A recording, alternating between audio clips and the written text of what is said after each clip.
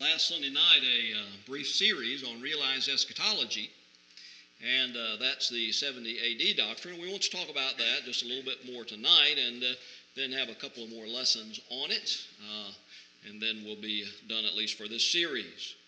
We have a responsibility, as we've already read from Hebrews chapter 12 and verse 15, to see to it that no one comes short of the grace of God. And so part of what we do in that regard is to teach on false doctrines, especially those that are causing trouble with brethren, and some brethren are losing their souls as they turn away from God because of this discouragement of such doctrines. And this is one of them. I told you last Sunday evening about the experience we had in Mount Dora, and a young preacher came there and got caught up in this doctrine and started teaching it in the church, and it caused a great deal of problems.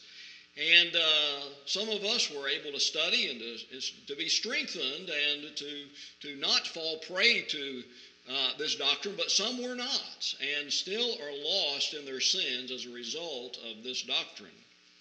And then Beth and I, some months ago, were visiting with a family she lived with shortly after becoming a Christian. They live in Alabama now, and in talking with him, he just made a point that there are congregations that are dividing today over this doctrine. So I thought it'd be good for us to study this so that we're aware of what's being taught and what the Scriptures have to say about it. I'm also in the bulletin article reviewing these lessons. So if you weren't able to catch the lesson last week, it's reviewed in the bulletin article this week. Or if you'd like a review, you can use that to review. Realized eschatology simply means the fulfillment of final things. In other words, all of the end-time prophecies of the Bible are already fulfilled, and specifically, they were fulfilled at the destruction of Jerusalem in 70 AD. It's called fulfilled eschatology or covenant eschatology. We'll talk about that tonight. You'll understand more about that. Or transmillennialism. You'll understand more about that tonight. Or preterism is what it was called, dating back to the 17th century, still that today. Or Kingism, because it's Max King who began teaching this in churches of Christ in the early 70s or late 60s, and brought that into amongst the churches of Christ. 70 AD doctrine is because all end-time prophecies were fulfilled at 70 AD, the destruction of Jerusalem. So all of the prophecies of the book of Revelation and in Daniel that relate to the end time, this doctrine says were all fulfilled with the destruction of Jerusalem. We talked a little bit about the perversity of this doctrine, and we looked at 2 Thessalonians chapter 2, that even in the first century, early after Christ, as the church was just getting started, that brethren were having a problem over this, and there were false teachers already teaching that the resurrection was past. And that's what this doctrine does, that the resurrection's already over with. The resurrection you read about in the Bible, that it already occurred at 70 AD, and so it's already over. And so this has been going on for a long time and causing brethren problems for a long time. We noted Galatians 1 that those who teach this doctrine are accursed, and chapter 5, verse 4, those who believe it and practice the things of it, that they have fallen from grace as they are severed from Christ.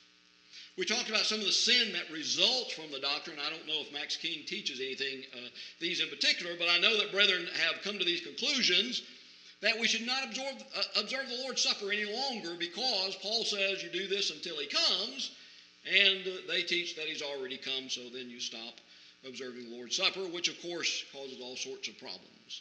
That Jesus is no longer ruling over the kingdom because the end things have come and the kingdom's already been handed back over to the Father. So Jesus is not ruling, and that causes all sorts of problems, such as the gospel is not in effect today. We don't assemble with the saints. We don't live under the word of the law of Christ. We don't have to obey the word of God, and judgment has already passed. We notice from the Bible, and we won't take time to look at all of these, they are in the bulletin review, but we looked at a number of scriptures that immediately contradict this doctrine. And you know, those who are caught up in such doctrines, whether it be this or another one, they dismiss and they overlook simple Bible scriptures that contradict the very basic things of the doctrine, and so is the case here, and we looked at these last time. We won't take time today. Now, the first point I want to make in our lesson this evening is that Max King begins with a hypothesis. And if you would in your Bibles, turn with me over to 2 Peter chapter 3 and verse 16, and I want to talk for just a moment that often false teachers begin with a hypothesis. And they set forth something and maybe reason and logic, have some logic about it, and then set forth to prove their hypothesis with the Scriptures. And of course, they twist the Scriptures to do that. But then they say, look, this is proven. This is fact. And so I want us to notice from 2 Peter chapter 3 and verse 16, in the middle of things, that those who are untaught and unstable distort or twist the Scriptures, as some were doing there. And so false teachers take and they twist the Scriptures. Now what they say, I mean, you know, Paul talks about words that people would speak, and they sound wise and they sound like they make sense. And certainly Max King does here. You can read his books and it's, you know, sounds like it just makes sense, but when you tear it down and you really look at what he's saying, you find out that it's a false doctrine and he is twisting the Scriptures. We'll look at some of that in a moment, and I'll show you from his book some of what he says. I want to go over to Matthew chapter 22 and give some examples here. First of all, with the Sadducees. And where I'm going with this, in just a moment, I'll show you where Max King in his book, The Spirit of Prophecy, which is his first book, that really started all of this and caused all this trouble. He's written other books since then. I'll show you in his book in just a moment where he says plainly that he has set out with a hypothesis, and he's going to see if it holds or not. All right, so he's got this idea. He's going to set it forth. He's going to see if he can get Scriptures to back it up, and he says, well, see, I've got these Scriptures, so this has to be truth. I want you to notice that this is the way that false teachers work. The Sadducees, who their hypothesis was that there was no resurrection, and they used human wisdom to try to concoct some sort of hypothetical situation. Now, that's another thing. When people start pulling in all sorts of hypotheticals, beware. When they have hypotheses and hypotheticals, beware. This is a common tactic of false teachers. Well, the Sadducees had this hypothetical that this woman was married to a man and he died and she didn't have any children. So according to the Mosaic law, she was then married by one of the brothers, and then he died, and then another brother, and he died. And it ended up she went through 7 husbands, all who were brothers, and the 7th one died. Then finally the woman died. So they asked, now whose wife is she going to be in the resurrection? Because it's obvious that a woman cannot be married to 7 men at the same time. And of course you know that in the resurrection you'll be married to whoever you were married with before. Well, Jesus says to them this beginning in verse 29. He answered, let me get over to the verse here. You are mistaken, not understanding the Scriptures nor the power of God. And let me suggest to you, this is the problem with this doctrine we're looking at tonight, Realized Eschatology. And Max King, what he has done, and you'll see it tonight, you're just going to think it's so crazy, some of the things that he would say and conclude, that he is mistaken and does not understand the Scriptures. Why? Well, because he set forth with a hypothesis rather than the Word of God to understand what God has said. And Jesus goes on explaining from there. Now, I also want to talk about in some of the denominations today, and they set forth their hypothesis. One is that baptism is not essential for salvation. And they develop supporting logic and then Scriptures that they can twist to back that up and come up with a hypothetical. You've probably heard this also. That there's a man in an airplane and the airplane is going to crash. And seconds before it crashes, he believes and he's saved. Well, he's saved without being baptized. Because it's impossible to be baptized while you're in a jet plane and it's plummeting to the ground. So that proves you don't have to be baptized to be saved. And then they'll pull out some scriptures like John 3:16, all you got to do is believe, and Luke 23, verses 42 to 43, the thief on the cross, and the thief on the cross was forgiven by Jesus, and he was saved without being baptized. Well, you see, there's all sorts of assumptions made there that you can't make. Number one, we do not know whether or not Jesus forgave the thief on the cross. That's not told us in the Bible. And number two, we don't know if he had been baptized before. We just don't know. There's a lot of things we don't know. And there's a lot of things they don't take into consideration that we've talked about before, which we will not consider tonight. But you see, there's this hypothesis and there's hypotheticals.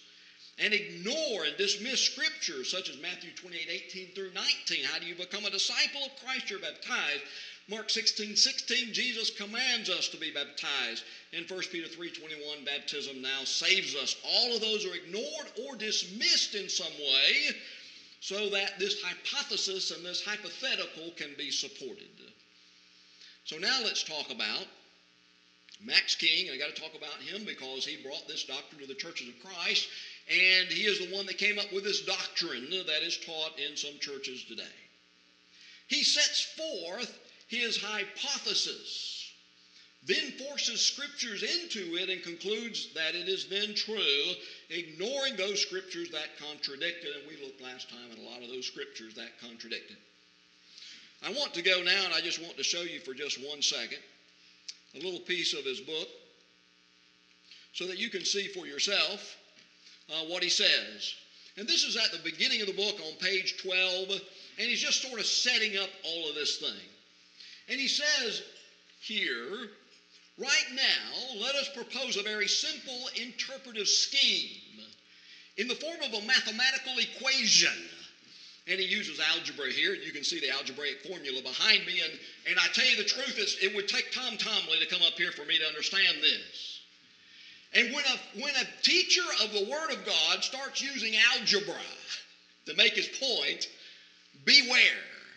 And so he goes through this thing. We have the time frame of Jesus' prophecy, the destruction of Jerusalem. Let's call that T. We have Jesus' description of his coming. We'll call that D. That's one side of our equation. On the other side, we have the same time frame, T, because we know that Jerusalem was destroyed. We also have, for lack of a better way to describe it, what really happened or what didn't happen, we might add but cautiously, and that we'll call W. So our equation looks like this, TD equals TW, and he goes through there and explains all of this. Now, I want you to know just a little bit further down. Let me scroll down just a little bit.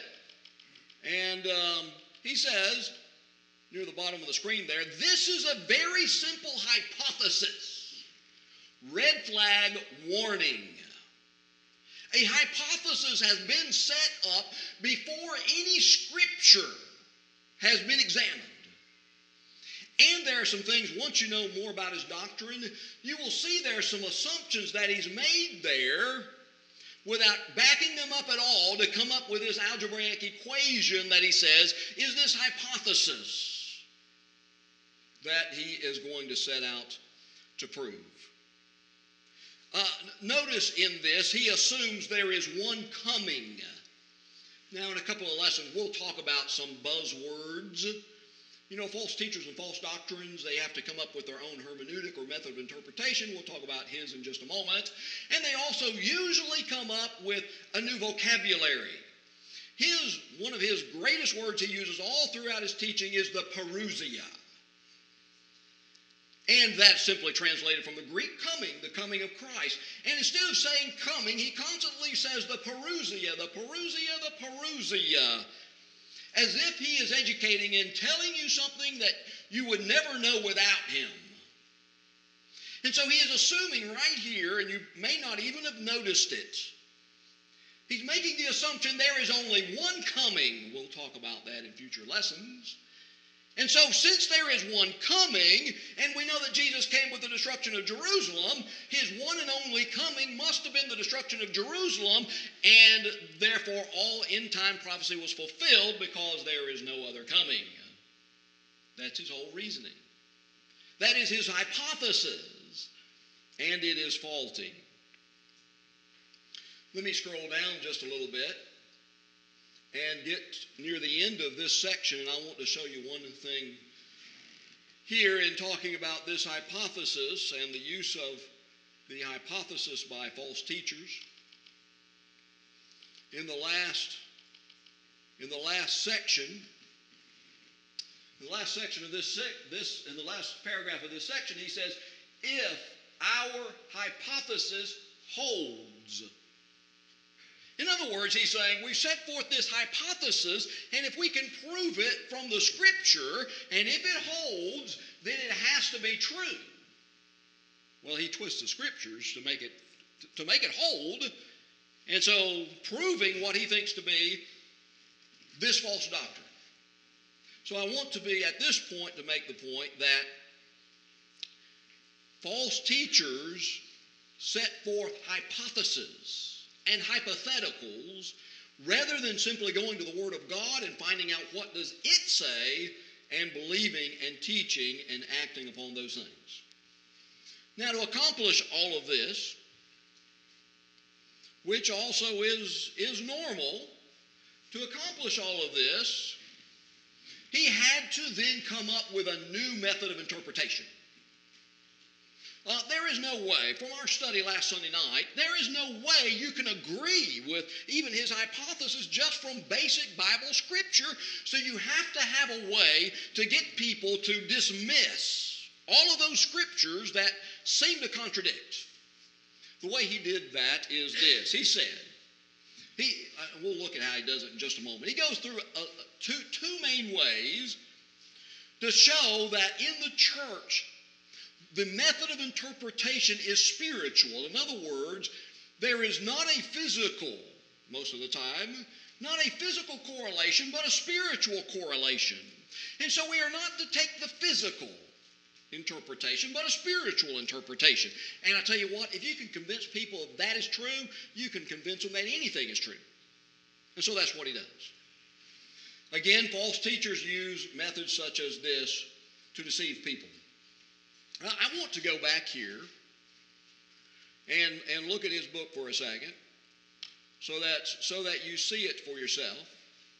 And I'm going to go to page 19 of the second edition. And I'm going to go down here near the end of the bottom of this page. And at page 19, the bottom of the page, he puts in there the method of interpretation.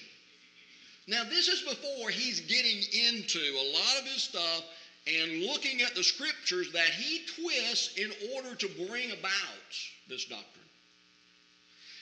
So he set forth a hypothesis, and he's made some assumptions and tried to show you that this is possible, that this is true.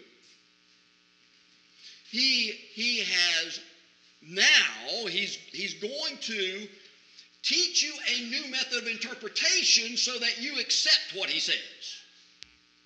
And this is called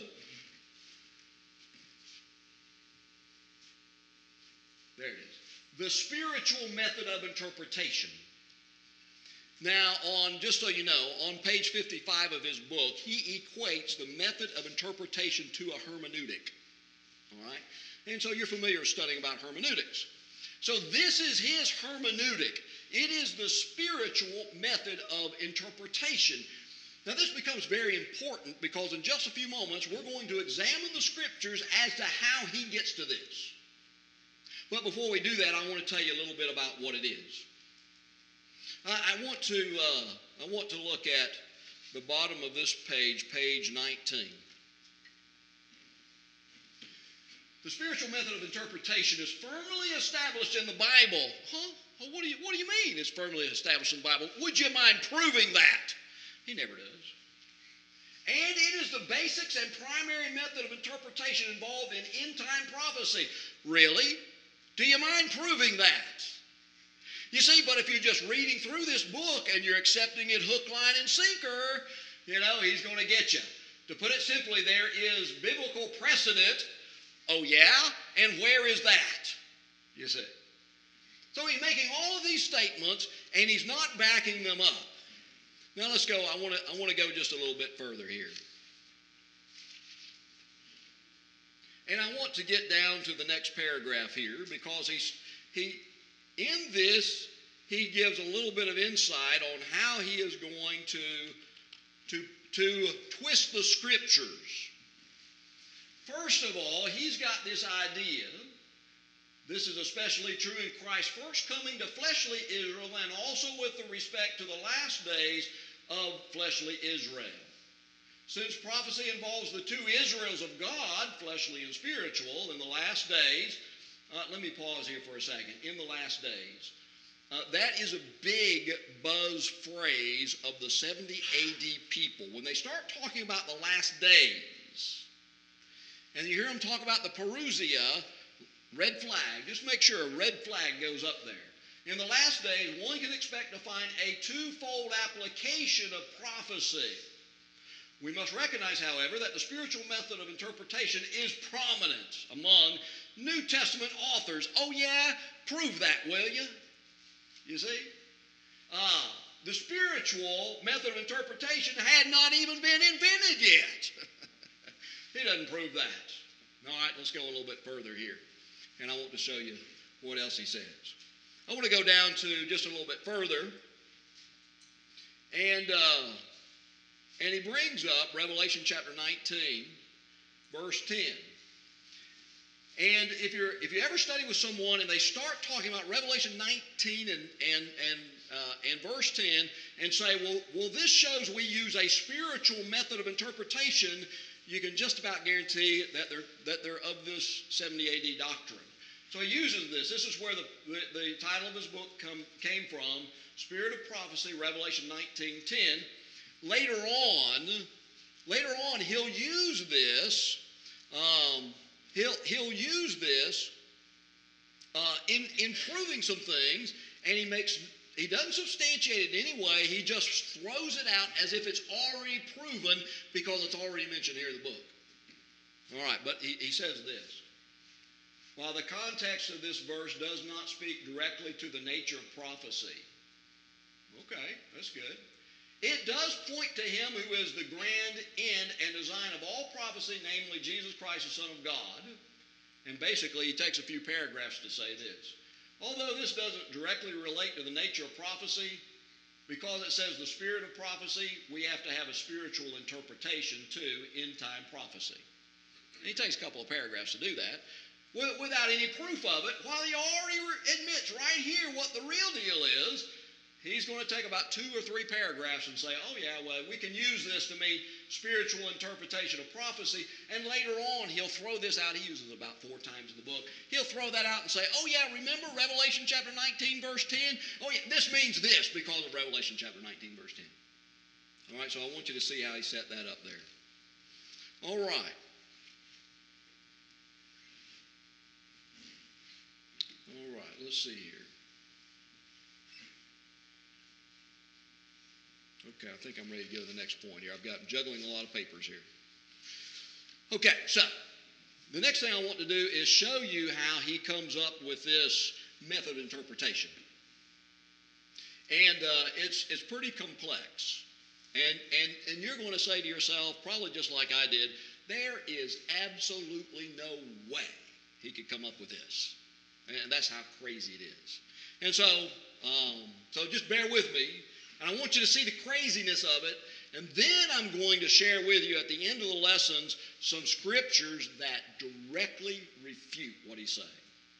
And because of this covenant eschatology or transmillennialism, as he calls it, because it falls based on Bible scripture, his method of interpretation falls also. So let's look at that for just a moment.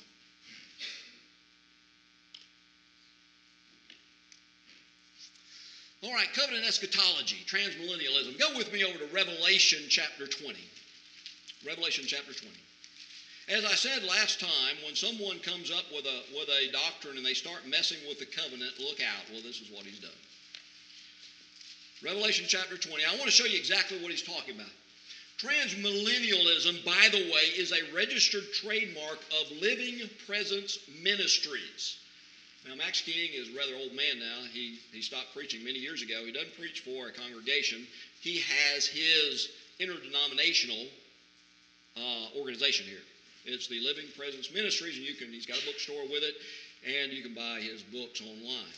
Transmillennialism, that's his trademark. His son Tim King now is the one holding and putting forth the banner now of this doctrine. And Tim King says this: in the summer of 1999, we invented a new word, transmillennialism. And so the point I want you to know here is that transmillennialism was invented in 1999. That's when the word was used the first time, and they put a trademark on that. Tim King says, as a prefix to millennialism, okay?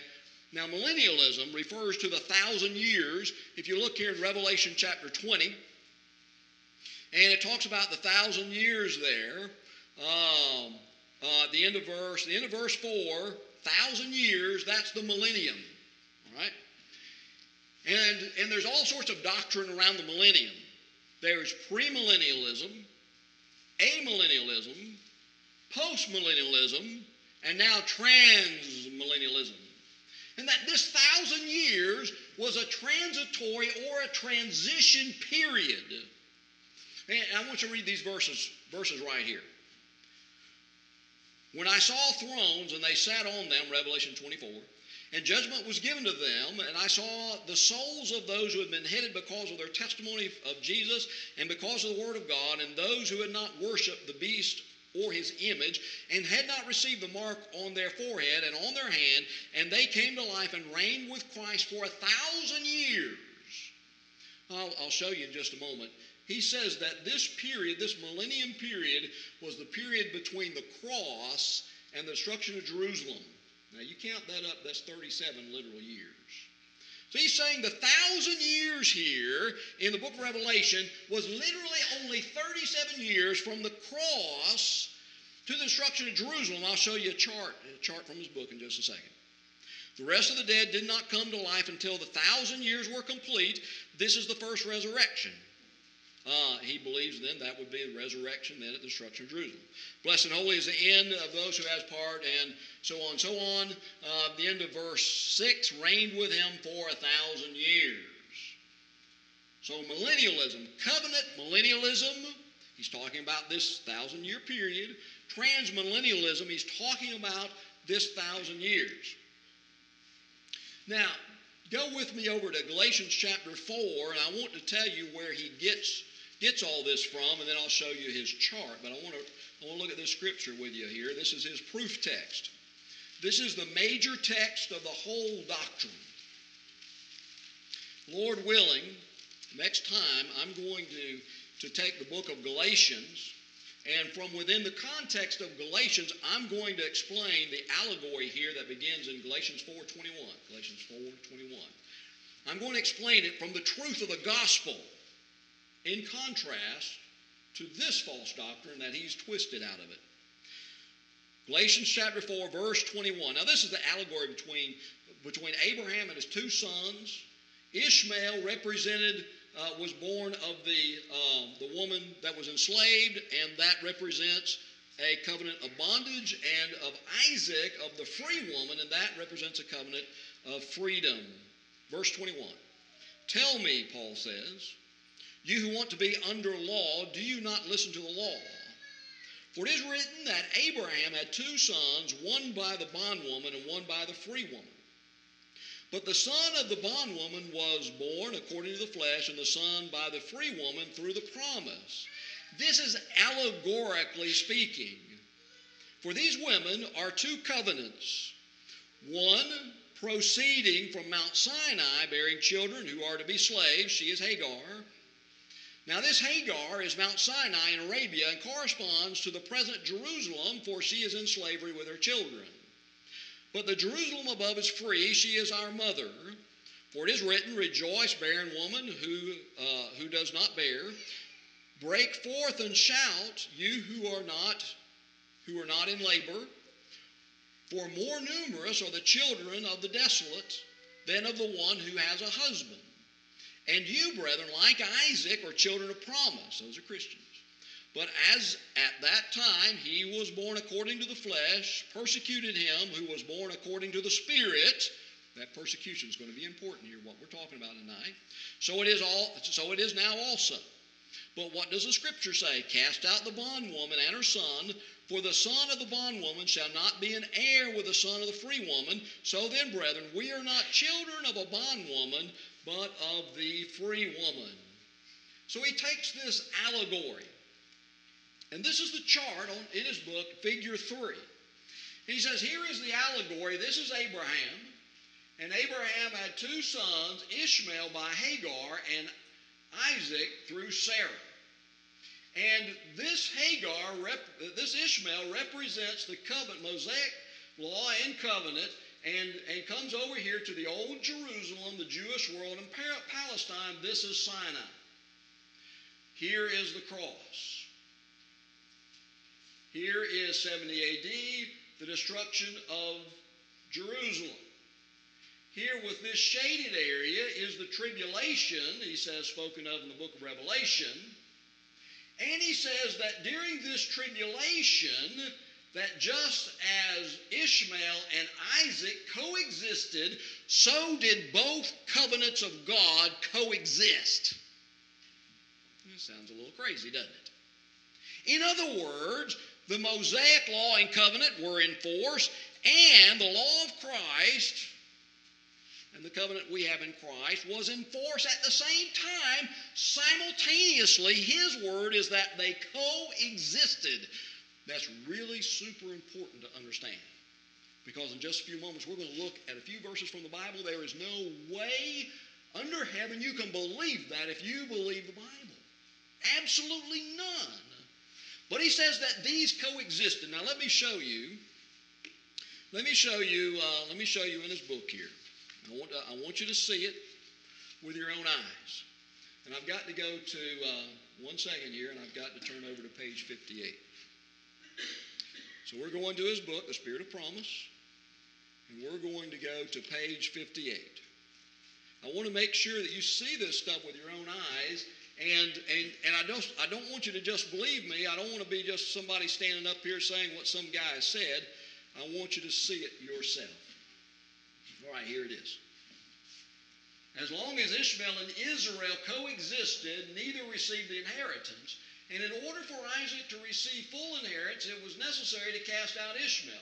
Paul's purpose, therefore, was to motivate all to become and remain children to the free woman, for the inheritance was not going to be shared. Let me scroll down here just a little bit.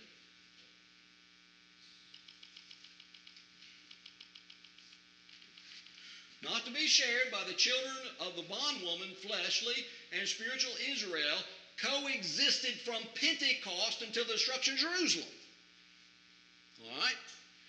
So there is an overlapping then of both of these laws simultaneously during the millennium, the 1,000 years of Revelation chapter 20, which was a literal 37 years. There was an overlapping of these two things. Now, I want to go to the Bible, and let's see what the Bible says about this. And you're probably saying in your mind, there's no way this can be true, and you are absolutely right, and I suppose many of you already are pulling up a number of scriptures just in your mind. I want to look at a few of them. First of all, let's go to Acts chapter 2. And you think about this, that both covenants coexisted, both laws coexisted, and the significance of that if it were true.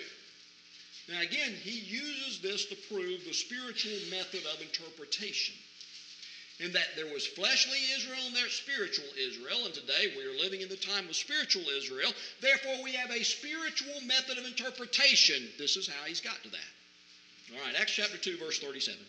You remember the story here so well. Peter's been preaching. Men and brethren, people say, "Brethren, what shall we do?" And Peter said to them, "Don't worry about it. Both covenants are intact for another 37 years." He didn't say that, did he? If it were true that both covenants, both laws were intact and coexisting, when they said, "Men and brethren, what shall we do?" Peter would say, "Just keep doing what you're doing until 70 AD, then you got to change." That's not what he said. He said, verse 38, "Repent and each of you be baptized in the name of Jesus Christ for the forgiveness of your sins." Well, if Max King is correct, Peter is a liar.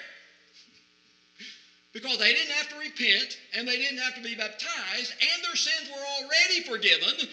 because the Mosaic law and covenant was perfectly intact at this time. And that's just not the truth.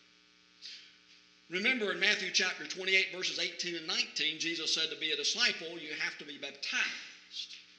In Acts 4, verse 12, Peter says there is salvation in no other name but Jesus Christ. In Acts chapter 10, verses 34 through 48, that Peter preached salvation to the Gentiles, and they were not given an option. Obey whichever law you want. You can live under either covenant. They're both in existence at the same time. That's not what he said. There was only one covenant and one law in existence at that time, and that was long before 70 AD. Now let's go to some scriptures that get more to the heart of the matter. Go with me over to Colossians chapter 2. Colossians chapter 2. Again, the doctrine being presented here by Max King is that both covenants coexisted and were intact together.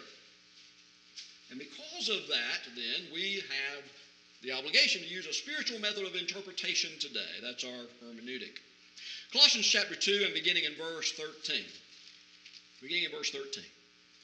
When you were dead in your transgressions and the uncircumcision of your flesh, he made you alive together with him, having forgiven us our transgressions, having canceled out the certificate of debt consisting of decrees, or maybe ordinances, your Bible says there, against us. Now these decrees or ordinances, these are laws. Now what law was canceled out? Well, it was the Mosaic law. Read on a little bit further.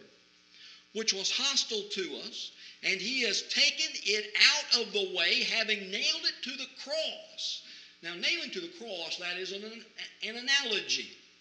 Back in these days, if you had a debt, and you were paying on this debt, when you finally had that debt paid, you would take and you would nail it to something such as a fence post.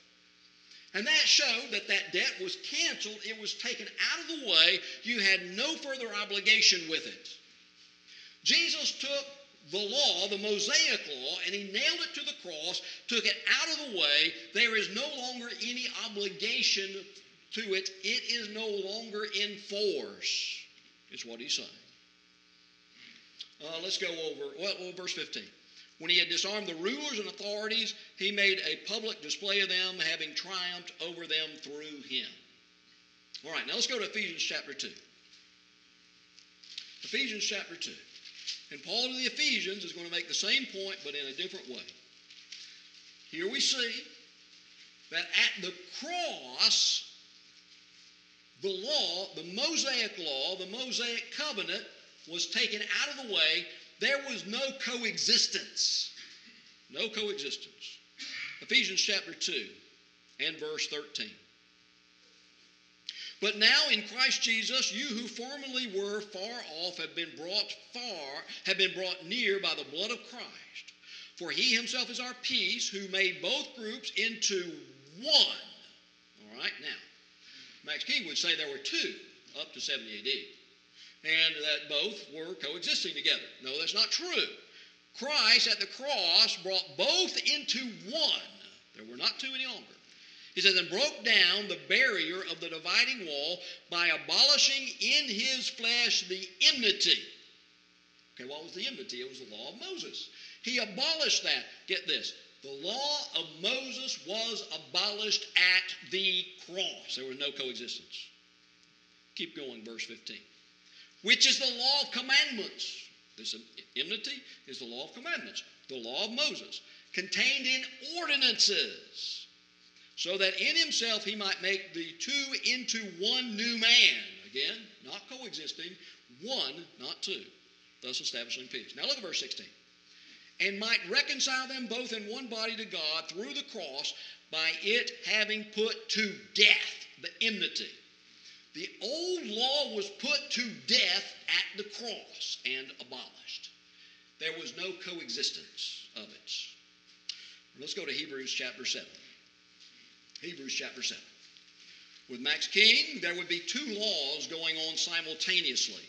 There would be the Mosaic law and there would be the law of Christ. That's not the case. Hebrews chapter 7 and verse 12. Verse 12. For when the priesthood is changed, of necessity there takes place a change of law also. For the one concerning whom those things are spoken belongs to another tribe from which no one is officiated at the altar. For it is evident that our Lord was descended from Judah, a tribe with reference to which Moses spoke nothing concerning priests. In other words, Paul is saying here that the law was changed. That the law of God was changed from the Mosaic law to the law of Christ. There was a flipping of the proverbial switch. That one immediately ceased and another immediately began. There was no coexistence between the two. Let me suggest to you, if there would have been a coexistence, and Jesus Christ was a Jew by birth and lineage, he could not be priest at this time in which this letter was written. He could not be priest from the cross until that Mosaic law was put away, which Max King says at 70 A.D. It would be impossible for Jesus to be priest right when this was written. And that was just not so. Just not so. All right, let's go over to Romans chapter 10. Now, according to Max King, both laws, both covenants coexisted, so then we must conclude that the Jews would have been okay. Didn't have to do anything. They were all right. And that was not the case. Those who continued to be Jews and to practice those things were lost. There was no coexistence of covenants or laws. In Romans chapter 10 and beginning of verse 1, Paul talks about the state of Israel, those who rejected Christ and kept doing those things of the Mosaic law and covenant. Romans 10 verse 1, Brethren, my heart's desire and my prayer to God for them is for their salvation. For I testify about them that they have a zeal for God, but not in accordance with knowledge. For not knowing about God's righteousness, get this, and seeking to establish their own. Now, this was written before 70 A.D. It was written during this period between the cross and 70 A.D. It's written about Jews living at this period, and Paul says they are seeking to establish their own righteousness. There was no coexistence of covenants and laws. If there were, Paul is a liar, and I choose to believe Paul. Now, go on just a little bit further. Again, verse 3. For not knowing about God's righteousness and seeking to establish their own, they did not subject themselves to the righteousness of God. Here, these were practicing Jews in the period between the cross and 70 A.D., and it says it says there at the end of verse 3, that they did not subject themselves to the righteousness of God. That means it's absolutely impossible that the Mosaic covenant and law was in effect. Absolutely impossible. There's no way Max King can be right. Verse 4, get this, for Christ is the end of the law. That's the end of it. There is no more of it. There is no coexistence between the two. Let's look at one more scripture tonight. That's Galatians chapter 1. Now, it just so happens that there were a group of people at the time that the Apostle Paul was teaching and preaching who believed something sort of similar to Max King. And that is that both covenants and law were in effect. And that you had to basically keep both of them. And what does the Bible say about them? Galatians chapter 1 and beginning in verse 8, of those who would teach such a thing, and let me suggest to you that Max King would be right here with them. But even if we or an angel from heaven should preach to you a gospel contrary to what we have preached to you, he is to be accursed. And then that's repeated in verse 9. That if anyone who preaches that you can or you must keep part of that Mosaic law and be saved in doing it is accursed. And you remember so well Galatians chapter 5 and verse 4, of those people who believe this false doctrine, verse 4, you have been severed from Christ, you who are seeking to be justified by law. Here are people who are seeking to be justified by keeping the Mosaic law, doing exactly what Max King is preaching, and he says you are severed from Christ and you have fallen from grace.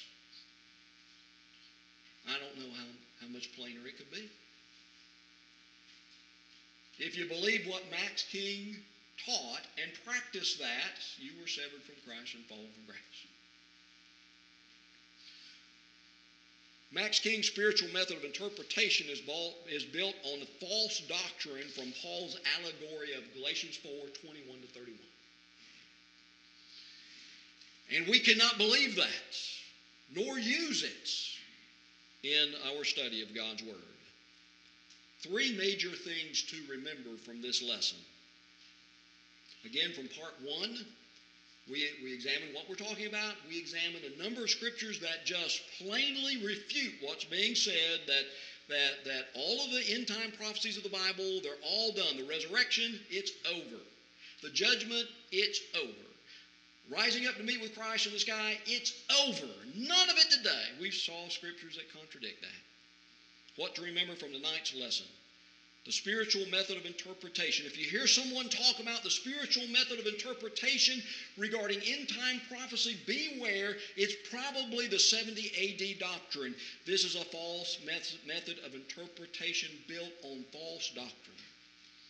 Number two, the allegory of Galatians 4:21 to 31, Abraham and his two sons, and what that proves regarding anything of the end time. Know that this is probably, what they're talking about, it's probably the 70 AD doctrine and a false interpretation of the Bible text. Number three, if someone's talking about the coexistence of the old and new covenants, that they coexisted, that they overlapped, that's what it's saying, that they overlapped, this is a false doctrine. They were not in effect at the same time. We've seen that plainly from Scripture. And if you hear someone talking about this, they're probably talking about something that has to do with the 70 AD doctrine. Both laws, both covenants did not coexist. Well, Lord willing, what I hope to do is go to the Bible, the book of Galatians, and let's see what it does say. Let's see the context in which Paul used the allegory and what the allegory truly is talking about, so that we understand the truth of the matter. And then from that, I want to delve in just a little bit more into the 70 AD doctrine. And my goal with that is simply to familiarize you with the major terms and phrases, so that when someone starts talking about it, immediately, red flag, 70 AD doctrine. That's what I would like to be the result of that. And so that won't be a very lengthy series, a very lengthy study, maybe just one lesson to do that, so that you know the key terms, what they mean by it, and what the Bible truly says about it. That's our lesson. Let's get our songbooks out. We'll offer the Gospel Imitation, number 380. I appreciate so much Dennis leading us in songs that look forward to that which is true. That there is a resurrection that we can look forward to.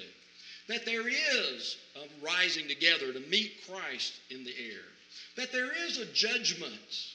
And there is an entrance into our eternal abode with our Savior Jesus Christ, to live with our Father forever in heaven. I'm so glad that we have that hope, and that we've been singing songs about that tonight. It won't be very long, and this life shall end. It won't be very long, and Jesus will descend, and then the dead from beds of clay will rise to meet the Lord and King up yonder in the skies. It won't be very long. What a wonderful hope we have to look forward to that day. If you're not a Christian, if you'd like to become one, simply believing that Jesus Christ is the Son of God, repenting of your sins and making your confession that Jesus is God's Son, and being baptized for the remission of your sins, you too can have that hope. Or if you've strayed from the truth, you need to correct that tonight. We'd like to pray with you as you confess those things and repent of those things and have that hope once again. If we can help you at all tonight, won't you come to the front now as we stand and sing.